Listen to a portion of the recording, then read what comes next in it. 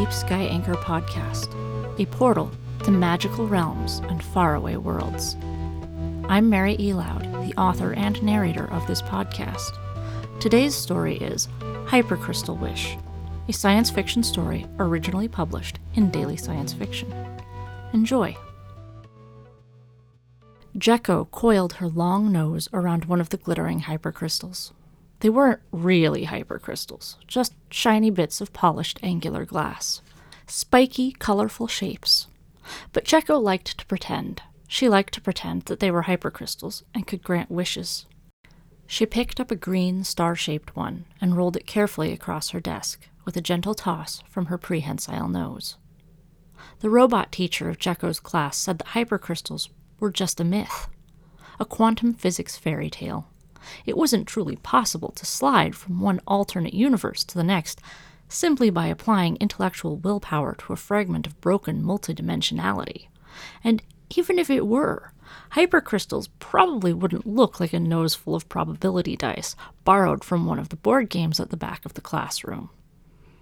Jekko tossed a purple hypercrystal with twice as many spikes next. It rattled over the desk and bumped the green one. Jekko whispered under her nose, "I wish for friends." Most of the kids in her class were robots, or Heffen, a species of canine alien. Jekko looked more like an elephant. She felt like an outsider with her weird nose face. The teacher had tried to force her to interact with the other kids, but after a few incidents where the elephant girl burst into tears, the teacher and her parents had decided to back off, giving Jekko a chance to move at her own pace. So far, her own pace involved hiding in the classroom during recess and playing board games alone. But her imagination ran wild. In her mind, she wasn't playing alone. She was voyaging through space, meeting alien races even weirder than herself and making all kinds of friends. Jekko wished her parents hadn't decided to settle on Crossroads Space Station.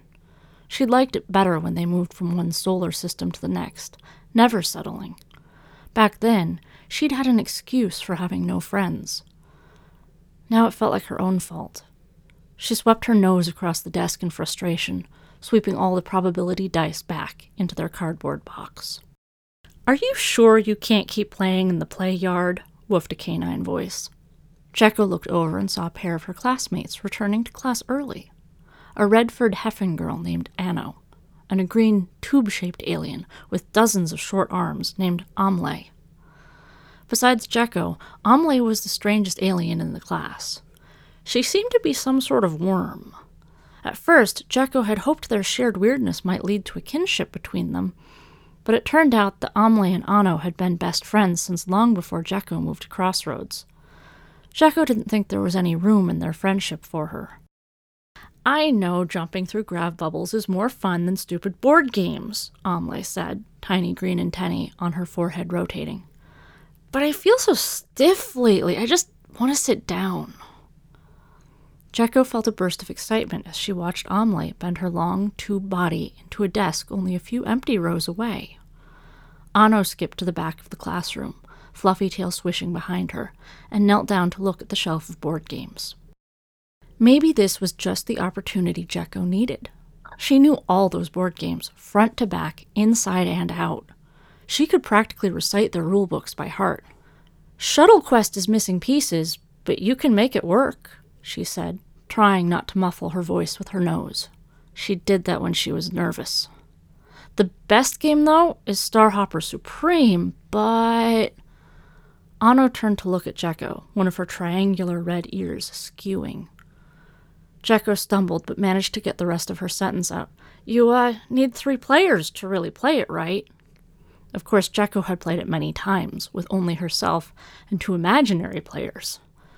But it would be much more fun with real companions. Anno pulled the beat-up cardboard box for Starhopper Supreme out from under a pile of other games, and shook it lightly.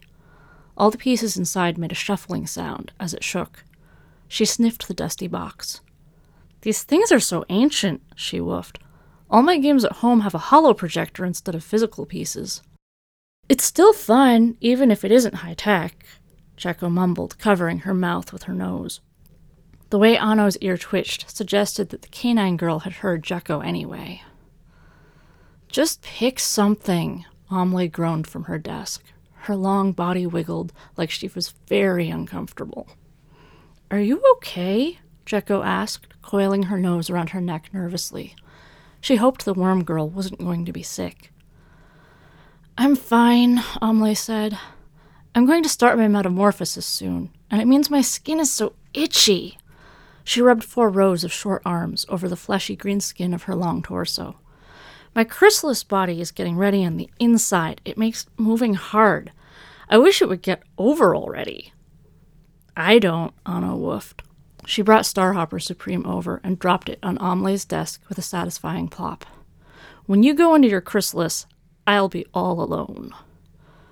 It'll only last a month or so, Amelie said, still wriggling in discomfort. At least that's what my mom says happened to her. We don't know any other lepidopterans, so I don't know if it's always like that. I don't know anyone else of my species here either, Jekko said. Crossroads Station was mostly populated by Heffen and humans. Except my parents, of course. Anno snorted. There's nothing of course about that. My mom's not Heffen. She's a Wa'u. Jekko stared blankly at the canine girl. Wa'u are marsupials with big fluffy ears, Anno explained. Look, my family's part of the whole xenonativity program, so I'm the only Heffen in it. That's why all the other Heffens in our class think I'm weird. Jekko decided to be really brave. Can I play that game with you two? She pointed at Starhopper Supreme with her long nose, trying not to let it shake. Duh, Anno woofed. You said it takes 3, and it sounds like you know the rules, so I assumed you'd explain it to us. That way we don't have to read the rules, Amelie added. Terrified and buzzing with excitement inside her chest, Jekko got up, moved 2 rows over, and shoved a desk up to Amelie's to give them more space for spreading the board game out. She opened the box with her nose and began setting up the pieces. Your nose is so neat, Amelie said. Her multifaceted dome eyes glowed with appreciation. After my metamorphosis, I'm going to have a long, curled proboscis instead of my current mouthparts. She wiggled her stubby mandibular mouthparts. I don't think I'll be able to use it like that, though. At least, I don't see my mom use hers that way, but still, it'll be kind of like your nose. I still hate that you're going to be gone for a whole month, Anno woofed at Amelie. Then she turned to Jekko and gave the elephant girl an appraising look. Maybe I'll hang out with you? Now show us how this game works.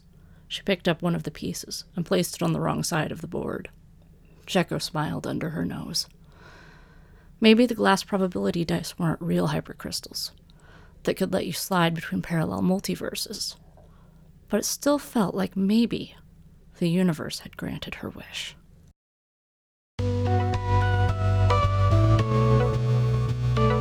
Thank you for listening to the Deep Sky Anchor podcast.